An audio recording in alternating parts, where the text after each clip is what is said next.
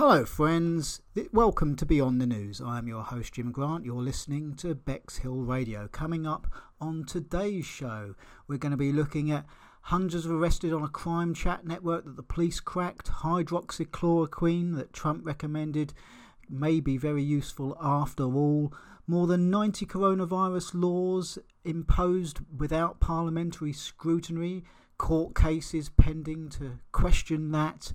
Iron levels in the blood could be the key to slowing down ageing. Iran issues an arrest warrant for Trump for the Soleimani killing.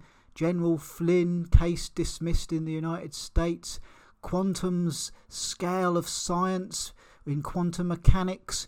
TikTok might be snooping on its users, and much, much more here on Beyond the News. Let's get cracking on to our first article here today. It is from the BBC, and the headline reads, "Hundreds arrested as crime chat network cracked." This is by Danny Shaw, and it's from the 2nd of this month, the 2nd of July. This is being recorded on the 24th of July. The top secret communication system used by criminals to trade drugs and guns has been successfully penetrated, says the National Crime Agency. The NCA worked with forces across Europe on the UK's biggest and most significant law enforcement operation. Major crime figures were among over 800 Europe-wide arrests after messages on EncroChat were intercepted and decoded. More than 2 tons of drugs, several dozen guns and 54 million in suspect cash have been seized, says the NCA. I wonder what that cash was doing to behave so suspiciously. So there you go.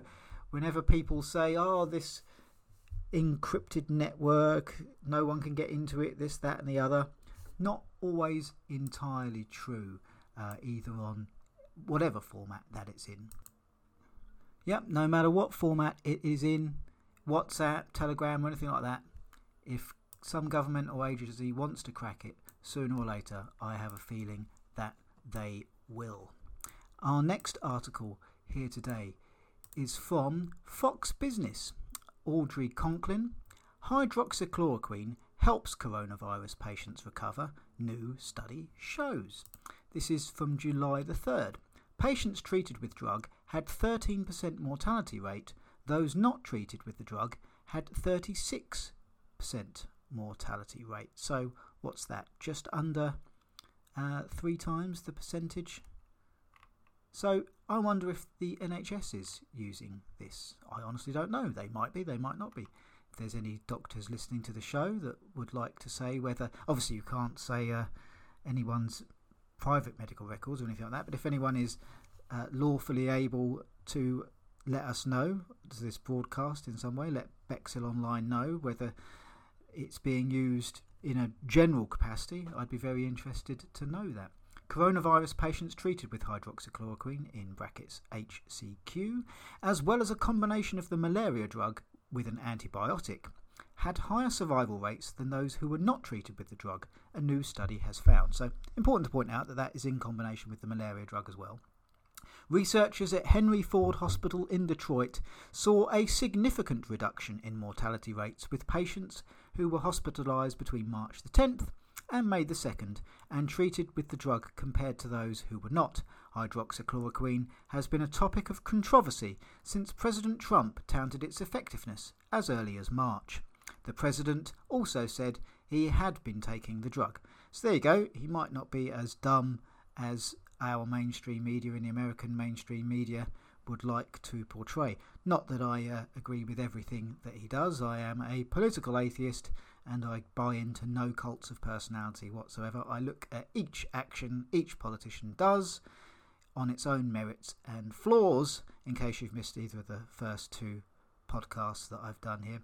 The results of this study demonstrate that in a strictly monitored, protocol-driven in-hospital setting, treated with hydroxychloroquine alone and hydroxychloroquine and azithromycin, that I presume is the anti-malaria drug that I've probably butchered the name of, was associated with a significant reduction in mortality among patients hospitalised with COVID-19.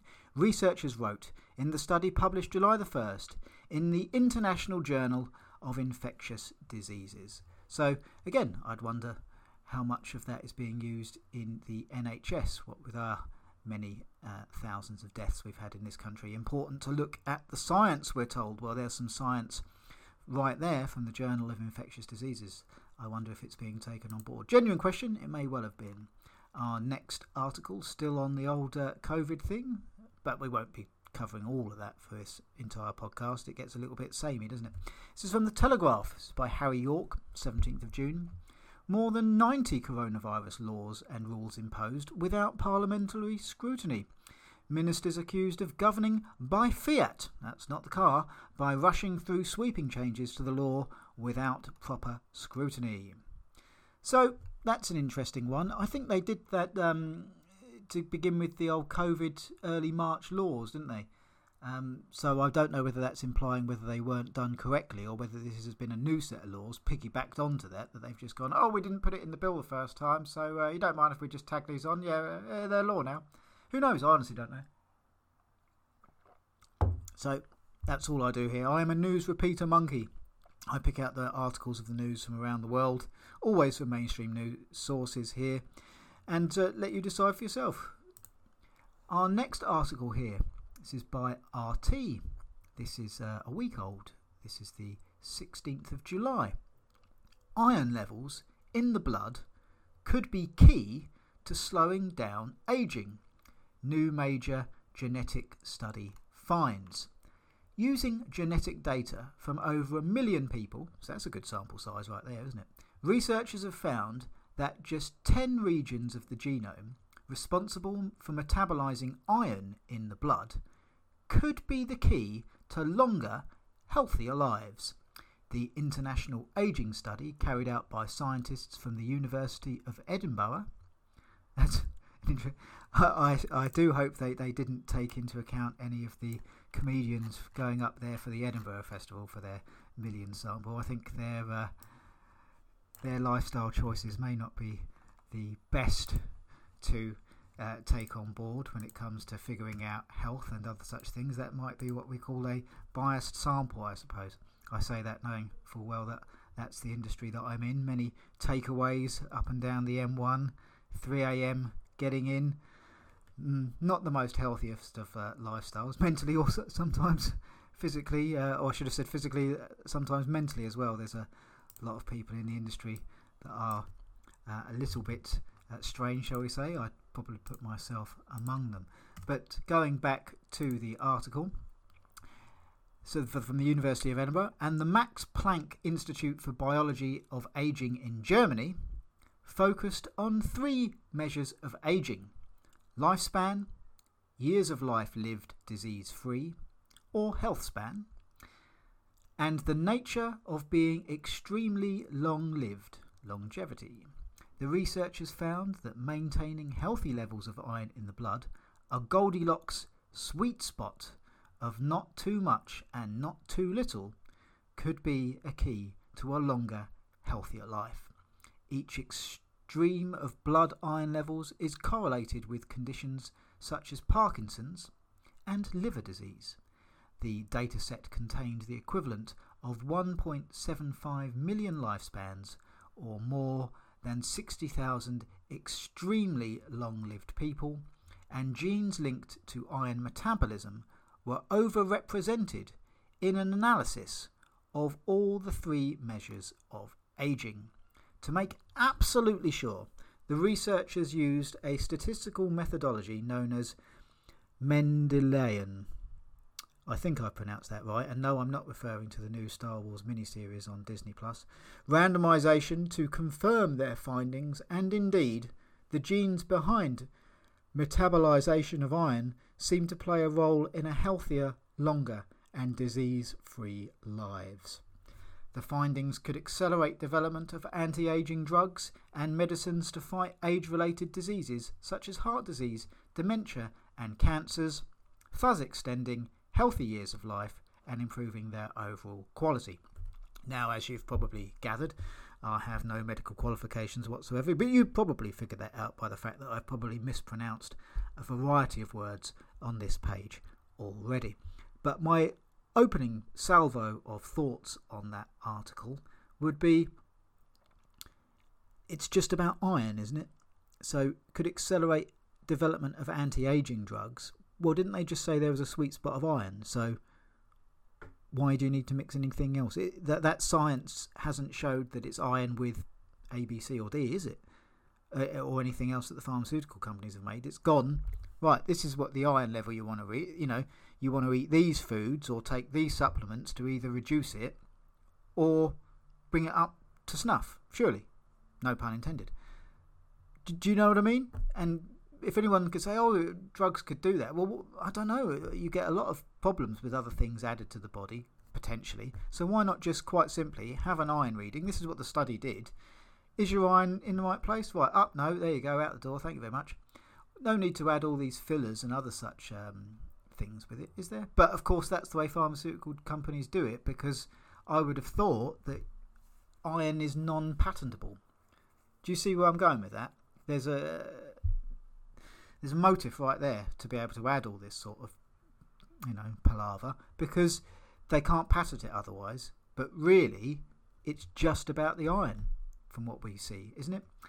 Continuing, we are very excited by these findings, as they strongly suggest that high levels of iron in the blood reduces our healthy years of life, and keeping these levels in check could prevent age-related damage. Dr. Paul Timmers from the Usher Institute of the University of Edinburgh said of the research, adding that the findings might help explain the link between high consumption of red meat and age-related illnesses like heart disease. So, moving on to our next article there. This is from The Guardian.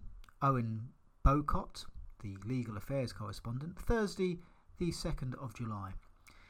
We mentioned earlier about the laws being brought in without parliamentary scrutiny. Well, a High Court hears legal challenge to England's lockdown restrictions. The most sweeping restrictions since Second World War breach human rights, a court is told.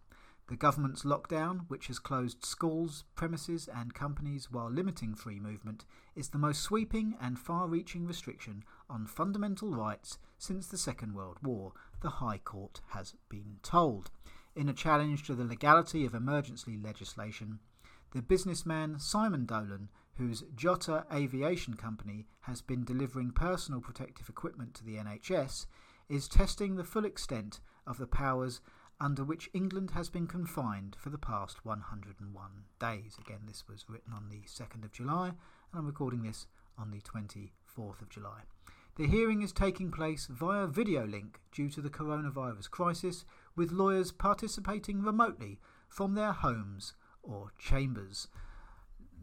Lawyers for Dolan argue that the emergency restrictions announced by the Prime Minister on the 23rd of March, unless of course you're Matt Hancock, who there was an article the other day, wasn't it? I remember I read it out on my cruise podcast, where he said the lockdown began on the 16th of March, and he made a statement to say it truly began on this, that and the other, and people accused him of rewriting history. Why not? We see that the stats are I don't think anyone believes the stats, do they? Half the England believes the stats are much higher, and the other half of England believes they're much lower. Much higher because they think the government is trying to protect themselves, and much lower because they think that all the other COVID, dying from and with are two different things, and they're counting it. Anyone that's come in with a COVID virus. That's another thing about those tests. Does it distinguish between that and the normal coronavirus, i.e. a common cold? There's so much. I'm going to have to do a whole special on that. I think I did. My last special I did was the whole Jeffrey Epstein, Ghislaine Maxwell connection thing. That got well received. I think I'm going to have to do another special on that. Oh, I'm about to pause that because I think a video is going to play, and we certainly don't want that. I don't know how we would stand on copyright on that. But yeah, I was talking about the tests, wasn't I? This whole thing is a statistical nightmare and highly inaccurate in my opinion, and there's a lot of articles that have been coming out of the last week or so that I've covered on my cruise podcast that really cast doubt into those numbers on both sides of the spectrum, really. So, and of course we've got people suing the government for putting COVID known COVID patients into care homes and stuff, and of course, what do you think happens there? So the relatives of the people that died as a result of that now suing the government. This thing has been a farce from beginning to end, in my opinion. Now, that doesn't mean to say that I fall into the category of me thinking that this is a hoax, but I do think the response has been blown all out of proportion. I think the virus is real. I think it came out of the lab in Wuhan. I'm open-minded to accidental or on purpose, and I've gone into reasons on Beyond the News before why you may want to do that on purpose. I don't know about that, but I do think this is a man-made virus that is real, highly communicable, but nowhere near as deadly as we're told. And now the stats would suggest, I think, something like a 99.7% survival rate under the age of 70, I think, something along those lines. So that's in case you're wondering, my own opinion on that. I would argue here with Mr. Dolan to say that the response is out of proportion and unnecessary. So lawyers for Dolan argue that the emergency restrictions announced by the Prime Minister on 23rd of March are illegal, breach human rights laws, and fail to take account of other significant factors. Yeah, I would go along with most of that. I would have, however, brought in the international lockdown, i.e. closed the airports a lot earlier. I would have done that. I would have done an external lockdown, so close the borders, and I wouldn't have done an internal lockdown. I would have gone the Swedish model with a border control, not letting people into the country as of around January. And I believe I'm on record of saying that as well. So, in written submissions to the High Court, lawyers for Dolan said the almost unbelievably complicated and arbitrary guidelines from the government, not adequately reflected in the regulations, are symptomatic of a government that is seeking to impose a degree of control and micromanagement over the lives of its citizens that it is wholly incompatible with human rights law, and that it is not proportionate to the harm that the rules are designed to combat. Hear, hear! That's what I would say as well. You've got to look at the amount of suicides, the mental health issues, the bankruptcies and the homelessness that you're going to get from that, the businesses going under, potential risks to people's health from staying indoors and not getting sunlight, even just down to stuff like that. There are going to be a lot of people in this country who don't have a garden, who didn't have access to the lovely weather that we had over lockdown. So all these things should be considered in my opinion. But I think it's time to move on to another article now. Our next article is from The Independent, again the 2nd of July.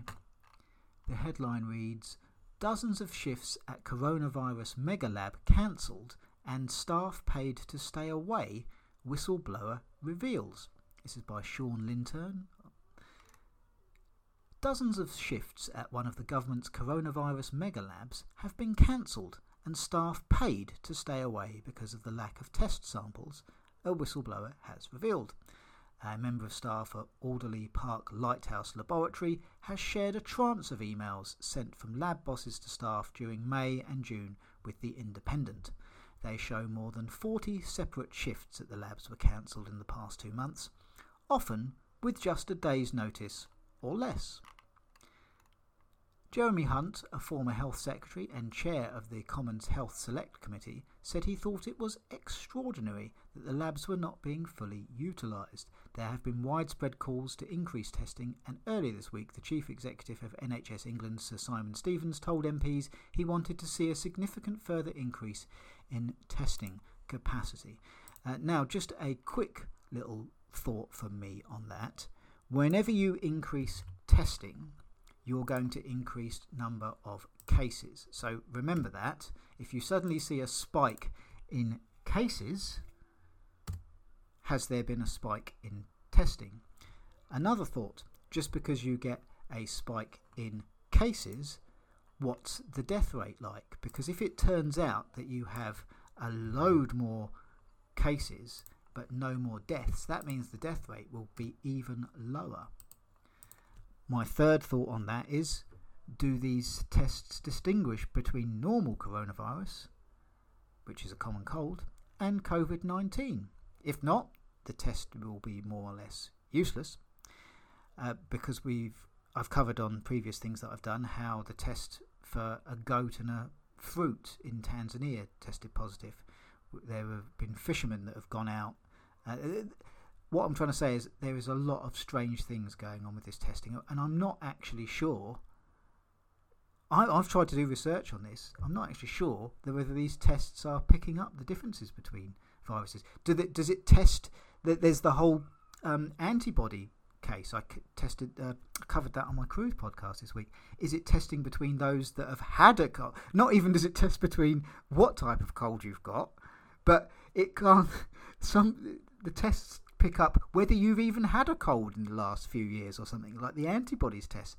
These whole testing things are, from what I can see, an absolute farce. 3rd of July, almost 30,000 excess care homes deaths. Almost 30,000 more care home residents in England and Wales died during the coronavirus outbreak than during the same period in 2019, ONS figures show, but only 2/3 were directly attributable to COVID-19. The Office for National Statistics figures are the first to reveal the full toll on care homes, including deaths that happened in hospital. Care homes in England will carry out routine testing from Monday. There were just over 66,000 deaths of care home residents in England and Wales between the 2nd of March and 12th of June this year, compared to just under 37,000 deaths last year. Well, that is going to happen if you put known COVID patients. I mean, we're talking the ones that, are coughing and dying. So, be it as it may, who knows what's going on with the tests. Are they really ill and do they die? Right, those kinds of ones, they have been put into care homes, and there are lawsuits being filed about that. I've covered that on some of my other podcasts. So, these people filing the lawsuits, any lawyer worth their salt, I don't think they're allowed to go, we'll just take the money. I don't think they're allowed to do the old Better Call Saul routine and go, they'll never win, but we'll take their money anyway. Did you lose? What a shame. Especially for something like this where you're going up against government, you want to be watertight, don't you? So these lawyers would not be taking on these lawsuits if they honestly didn't think they could win, in my opinion.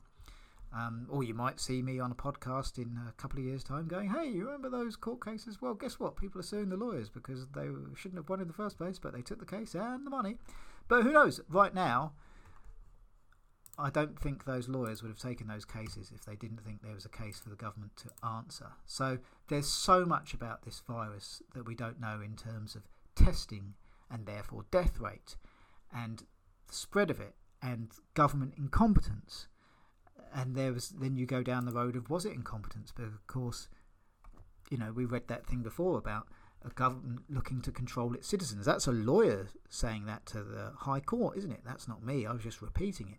So what would you do if you were a government that wanted to control your own citizens? Well, you'd need fear. What's the best way to have fear? Death. What's the best way to have death? Well, shove a known COVID patient into the population that's most likely to die from it. That'll do the job, won't it? And I think that might be behind some of the people's beliefs on these lawsuits, but I can't speak for them, can I? I would love to get them an interview on this show. I'll try and do that at some point once we figure out the tech of how to get interviews done from a distance and all such things like that. We'll see what we can come up with here at Bexhill Online for you.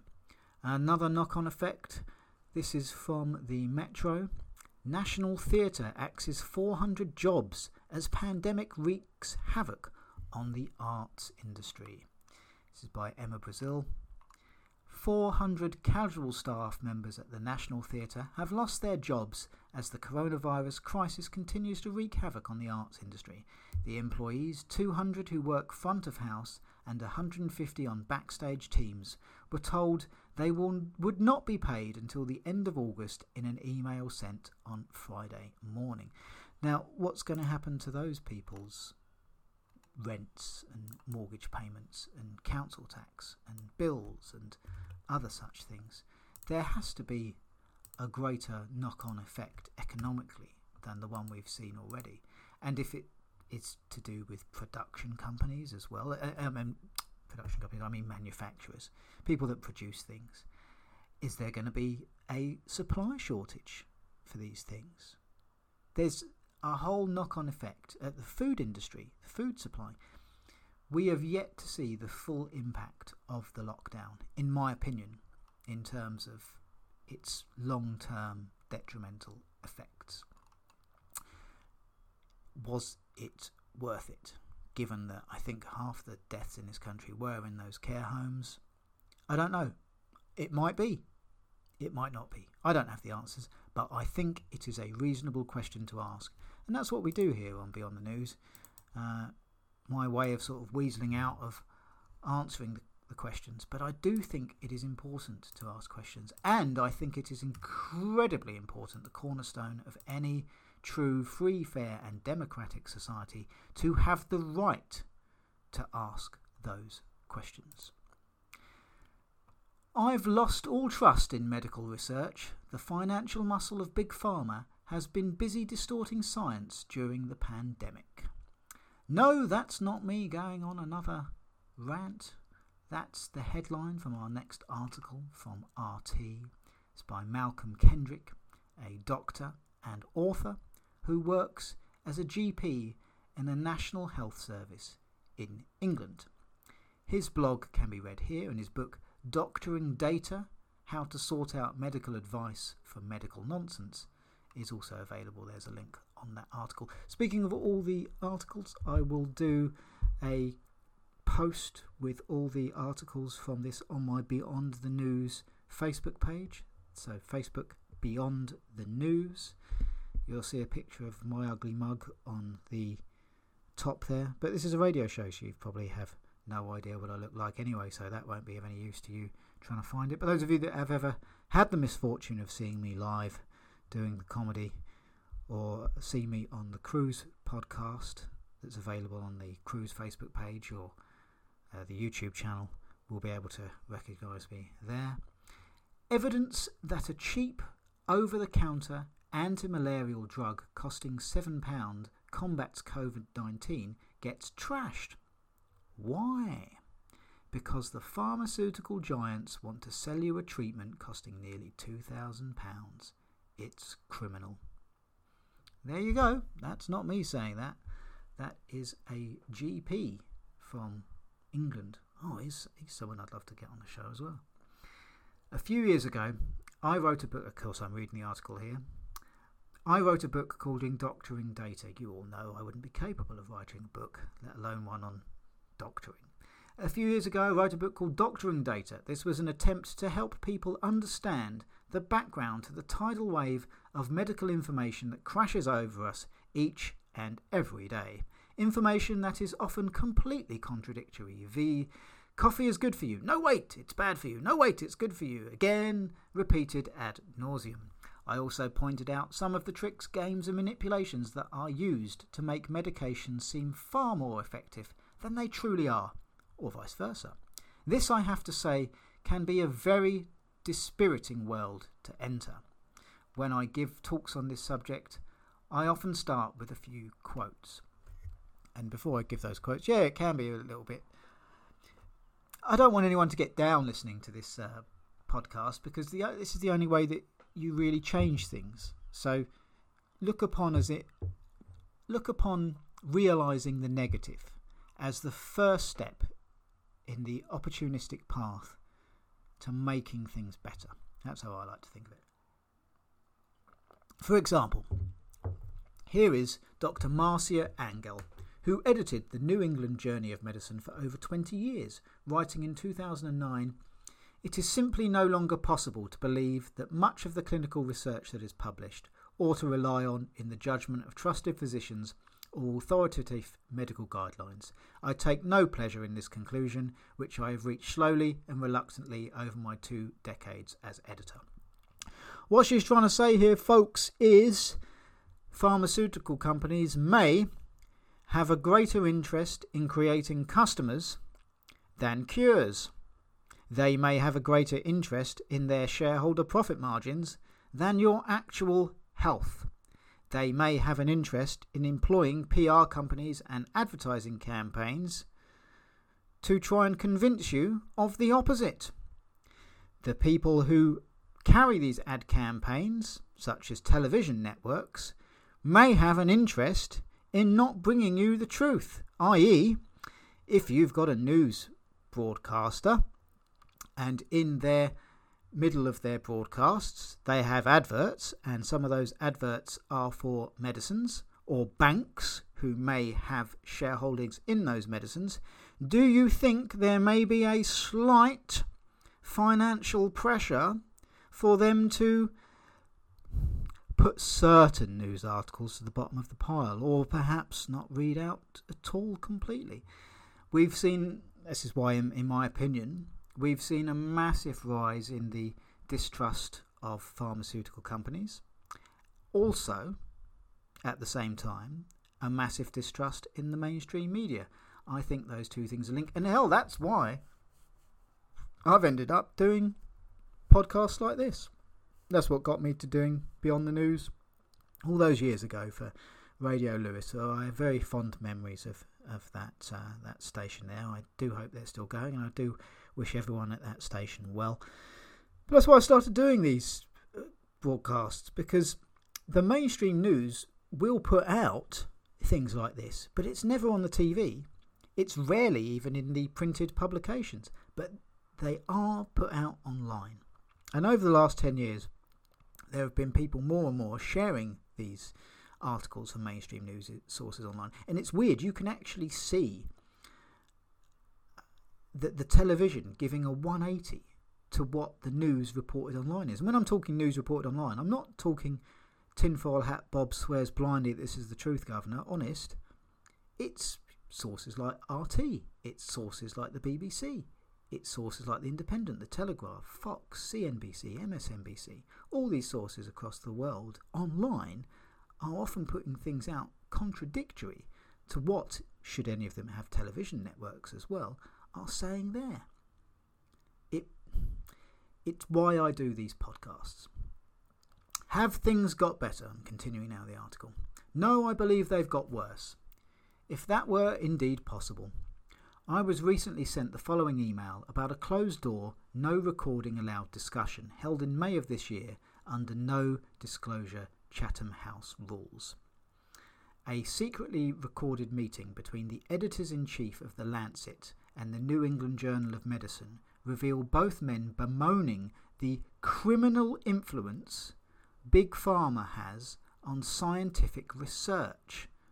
Now, remember what I was talking about in those earlier articles about the iron? According to Philippe Douste-Blazy, and hell, for that matter, the opening article about hydroxychloroquine, that was see, wasn't that lambasted all over the news as well? Do you see the connections going on here? I hope you do, and I hope that's one of the reasons why you listen to podcasts like these. I can categorically say, and I'm sure you've figured out by now, that no pharmaceutical company is going to be sponsoring this podcast, and I like it that way. According to Philippe Douste-Blazy, France's former health minister and 2017 candidate for the WHO director, that's the World Health Organization, the leaked 2020 Chatham House closed-door discussion was between the editor-in-chiefs whose publications both retracted papers favourable to Big Pharma over fraudulent data. Yeah, these people are going to jab you with a vaccine that they've rushed through. Don't worry, that'll be fine. The email continued with a quote from that recording. Of course, if it isn't fine, then you're just going to make more money for these same companies, isn't it? What a coincidence. The email continued with a quote from that recording. Now we are not going to be able to publish any more clinical research data because the pharmaceutical companies are so financially powerful today and are able to use such methodologies as to have us accept papers which are apparently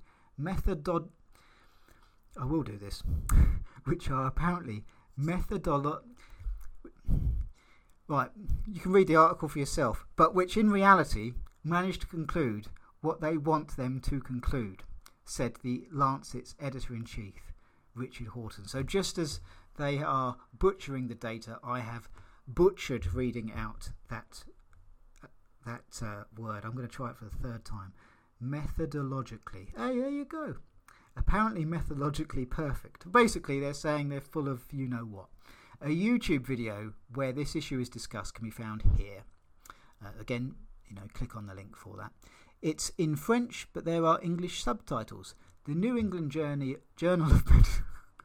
Oh, it's all gone to pear-shaped now, isn't it? The New England Journal of Medicine and The Lancet are the two most influential, most highly resourced medical journals in the world.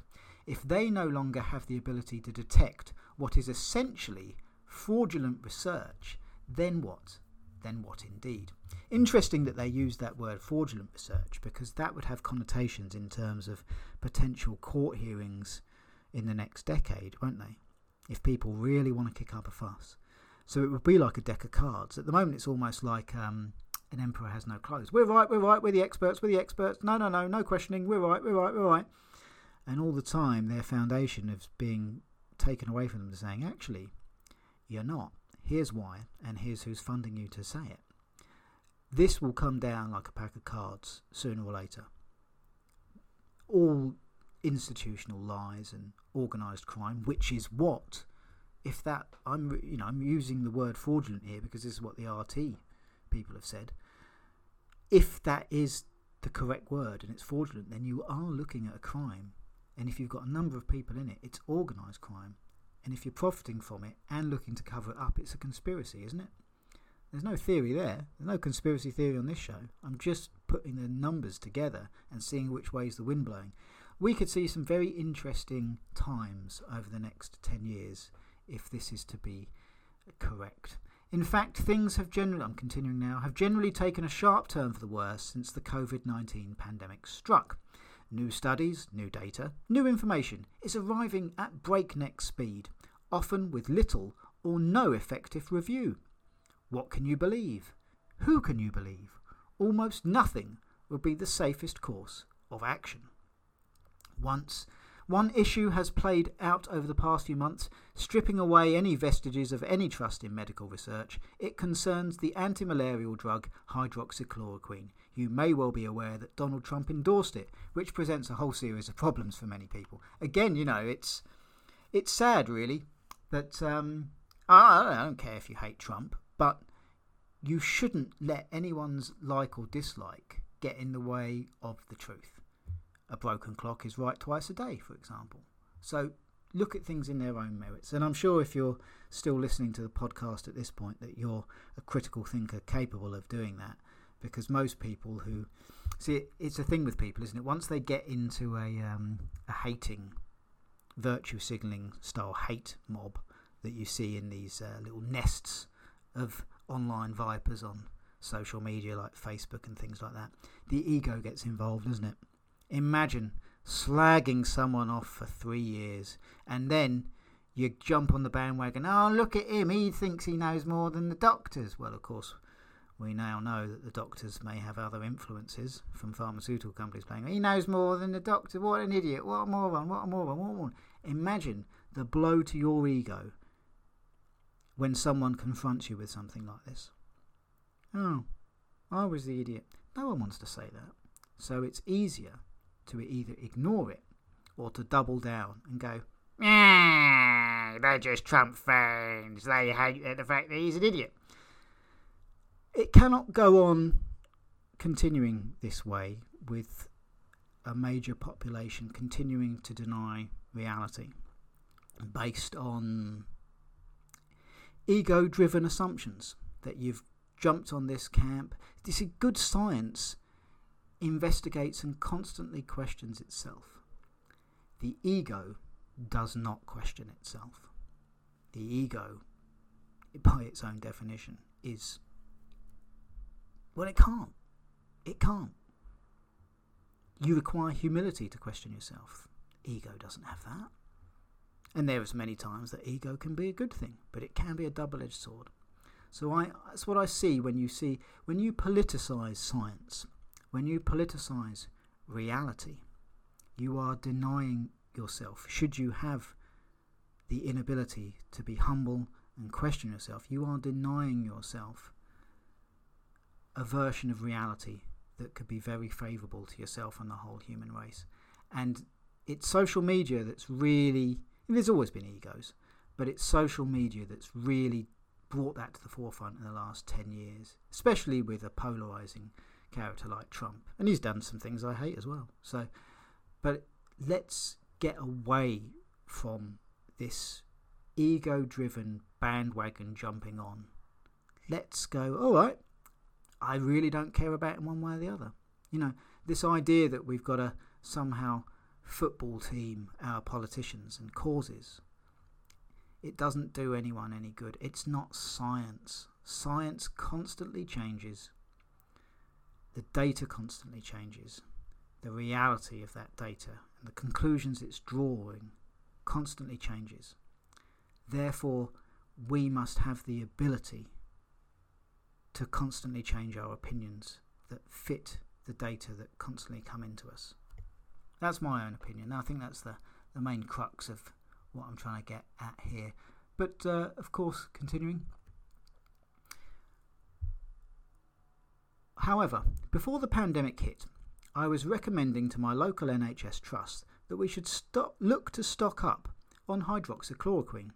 There had been a great deal of research over the years strongly suggesting it could inhibit the entry of viruses into cells and that it also interfered with viral replication once inside the cell.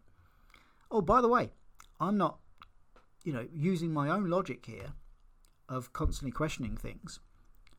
This hydroxychloroquine that may be so effective against COVID-19 may well have other side effects that in 2 months' time we'll find out about.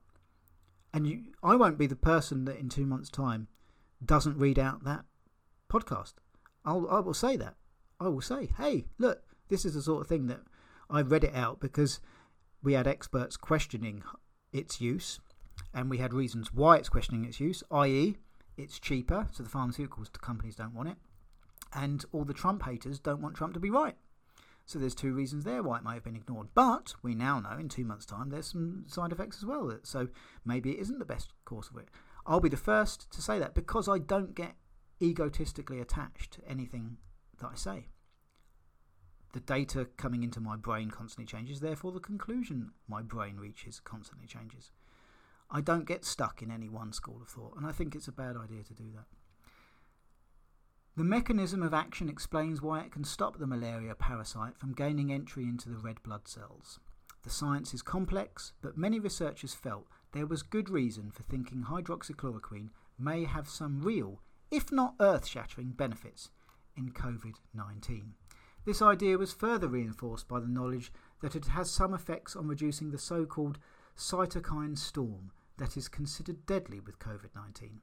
It's prescribed in rheumatoid arthritis to reduce the immune attack on joints. The other reason for recommending hydroxychloroquine is that it's extremely safe. It is, for example, the most widely prescribed drug in India. Billions upon billions of doses have been prescribed. It is available over the counter in most countries, so I felt pretty comfortable and recommended that it could be tried. At worst, no harm would be done. Then hydroxychloroquine became the centre of a worldwide storm. On one side, wearing the white hats, were the researchers who used it early on, where it seemed to show significant benefits. For example, Professor Didier Raoult, whose name I'm sure I've butchered. And bear with me here, of the Institut Hospitalo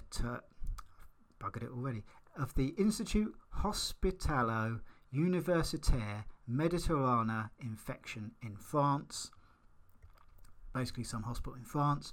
A renowned research professor in France has reported successful results from a new treatment for COVID-19, with early tests suggesting it can stop the virus from being contagious in just 6 days. Then came the research from a Moroccan scientist at the University of Lille. Gerard Zemouri believes that 78% of Europe's COVID-19 deaths could have been prevented if Europe had used hydroxychloroquine. Morocco, with a population of 36 million, roughly 1/10 that of the US, has only 10,000 confirmed cases and only 214 deaths. Professor Zemouri believes that Morocco's use of hydroxychloroquine has resulted in an 82.5% recovery rate from COVID-19 and only a 2.1% fatality rate in those admitted to hospital. So bearing in mind, that doesn't represent a 2.1% fatality rate, because all the ones that are admitted to hospital were the bad ones, the really bad ones, you would have thought.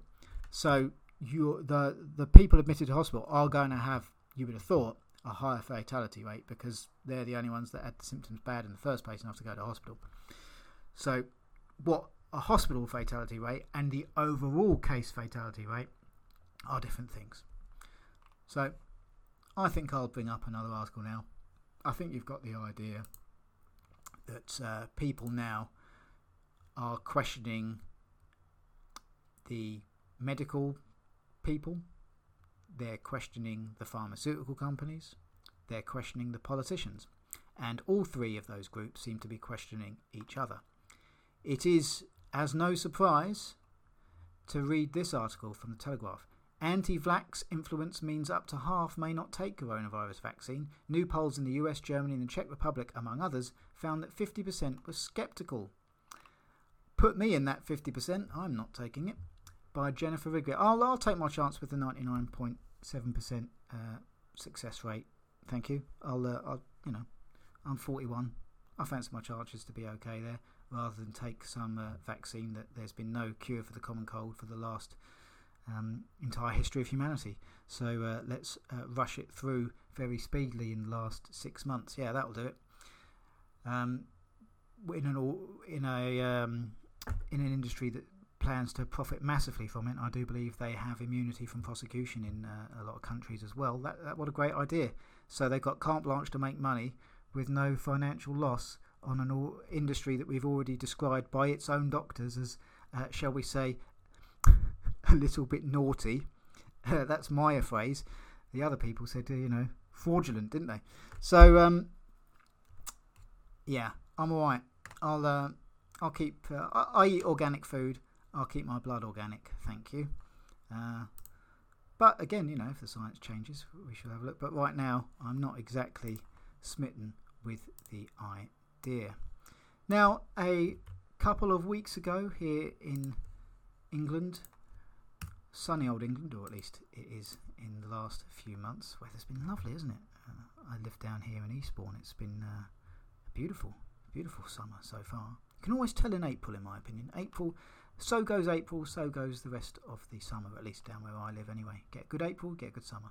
That's purely anecdotal, my own experience there. Although having said that, didn't the Met mistake a load of rain for flying ants or something? So even the experts can get things wrong.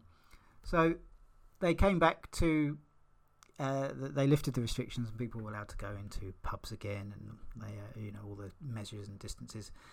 But on Sunday, the 5th of July, the day after the Independence Day, at least for the English pub drinking community, and of course over on the other side of the pond in the United States, it is crystal clear drunk people can't socially distance, say police in England. Really?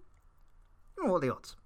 Police Federation chair says revellers would not adhere to 1 metre plus rules as pubs opened on Saturday. Do you reckon? Especially single people out there. People are doing all this dating stuff. Well, put it this way. There's going to be a lot of people on Tinder that were doing the old Skype Tindering and that kind of thing, weren't there? This would have been effectively their first real weekend to legally and lawfully meet up. Of course, if you dared, it is. It's like an episode of V for Vendetta, isn't it? What were their crime? Well, they went on a date off for the first time under lockdown measures.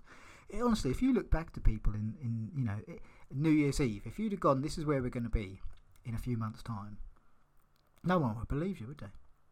It's all for something that has a 99.7% survival rate.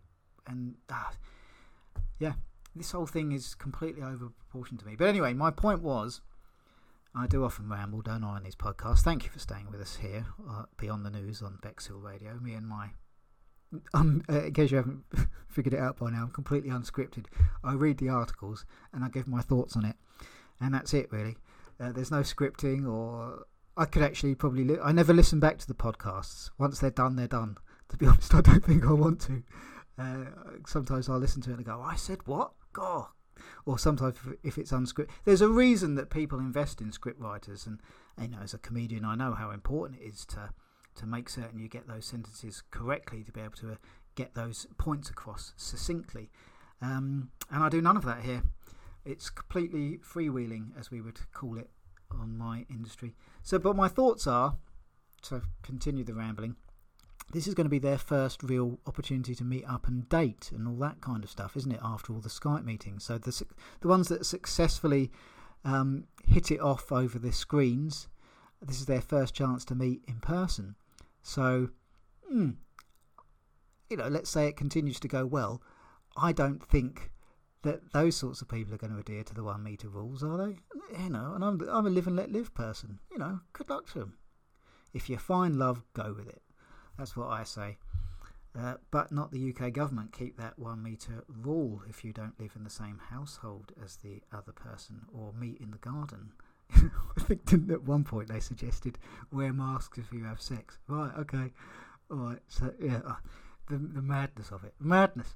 So drunk people were unable to properly socially distance. Oh, I'd never have guessed that. It's not like I've finished doing a gig talking to a load of drunk people and they come up right after the gig and have no idea of the idea of personal space because they're pissed out of their heads. They're getting right up into your face, not in the least bit aggressively, but they're staggering all over the place. What did you think was going to happen? And I'm not knocking it either. Let the people drink. Let the people socialise. Let the people spend their money. Let's get that economy moving again. Let the people decide their own level of risk. Because I've got to say this. Of all the people that I know, yes, I think one of them has had a COVID death. I've had another friend that had numerous other illnesses, and his death was put down as COVID, but he was terminal before that. Again, I'm not going to be naming any names; that's out of order. But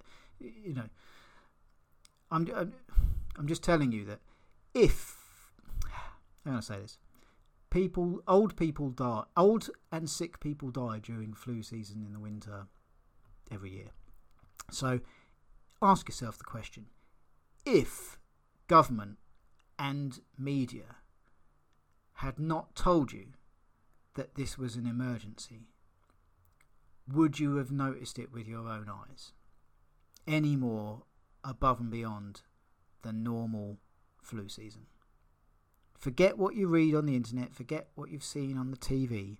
With your own eyes and your own experiences, how many of you know someone that's died of this virus, or indeed had something that permanently lowered the quality of their life from this virus? Again, I'm not saying this virus is a hoax. I'm not in that camp. I'm saying it's real, but it's blown out of proportion. So the question becomes, what is the proportion you have seen with your own eyes, experienced with your own lives?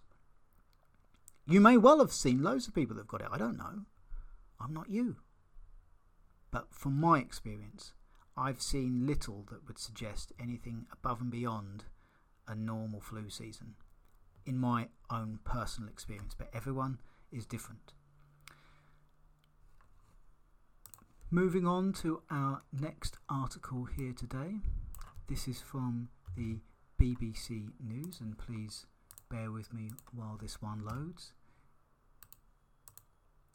And while it loads, I just want to say every single death is a tragedy, and I'm not belittling any people's losses or feelings or anything like that.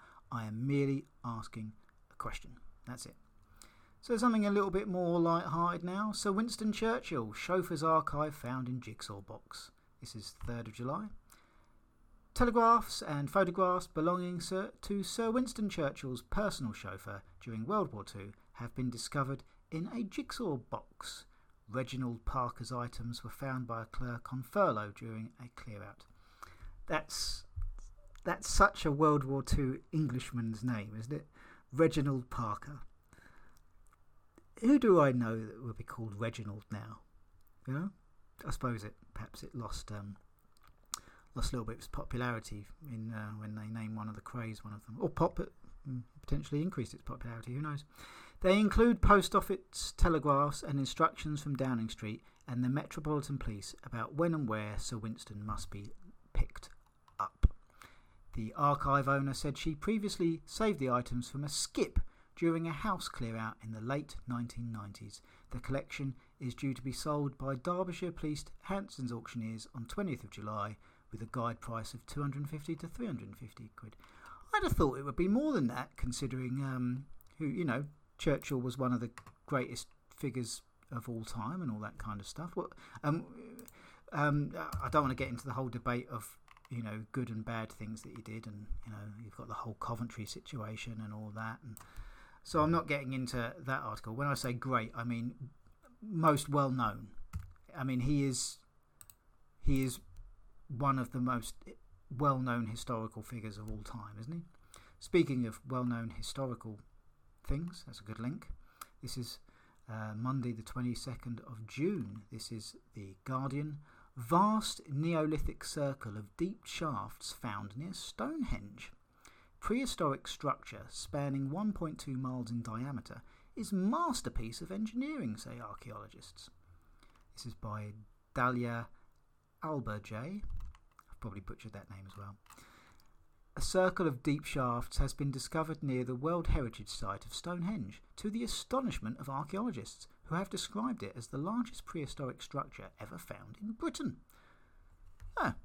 That's an interesting thing there. After all these years, they're still finding something new over there.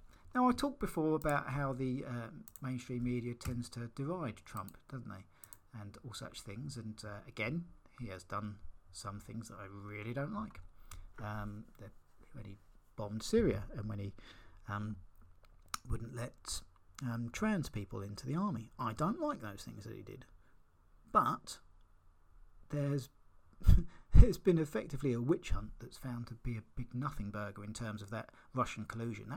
The only Russian collusion was with the Clintons and the Ukrainian One deal. Basically, from what I can see, the Democratic Party, all the things they accused him of doing, they did themselves. It was almost like they wanted to put their crimes onto him. And one of these things, a symptom of this, was the Flynn case, which I've said on my numerous podcasts I've done with Mr. Craig Campbell over the past few months. This was always going to be the case because it was, there was nothing in it. So, appeals court orders Flynn case dismissal after years-long legal saga.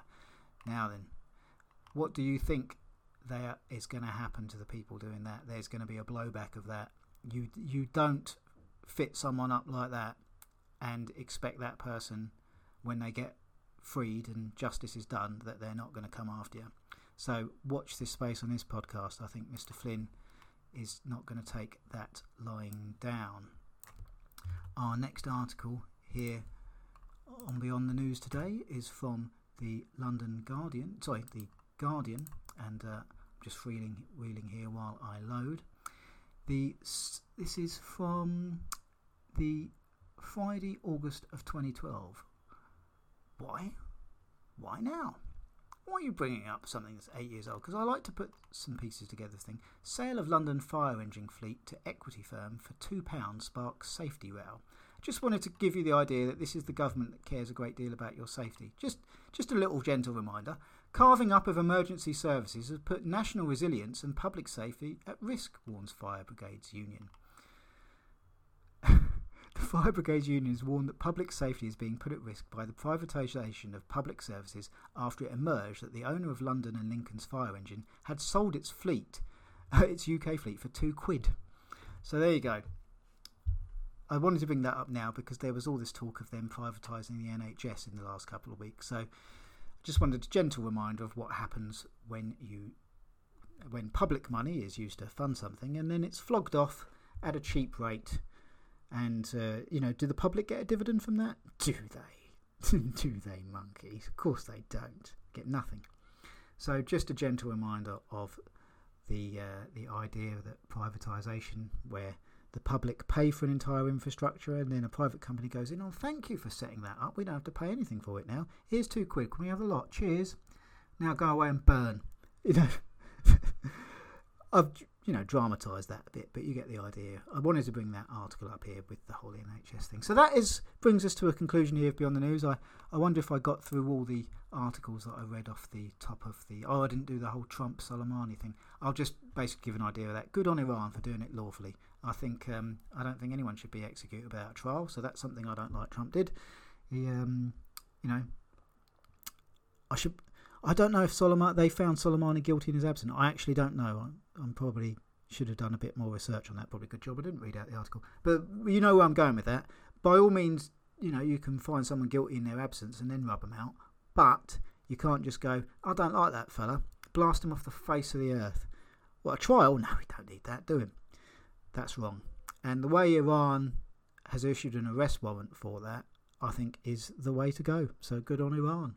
And again, please don't think that I'm some kind of lover of Iran. There's a lot that they do that I dislike. But like I said, I don't go down the rabbit hole of umbrellas of right or wrong and cults of personality. And I like this country, I like that. I judge each and every action that they do on their own merits. And yeah, I judge the actions, not their words. This has been Beyond the News. I've been Jim Grant and will continue to be Jim Grant, hopefully all the way through to the week, so that I can do another Beyond the News for you next week. Thank you ever so much for listening. Cheers and have a good day.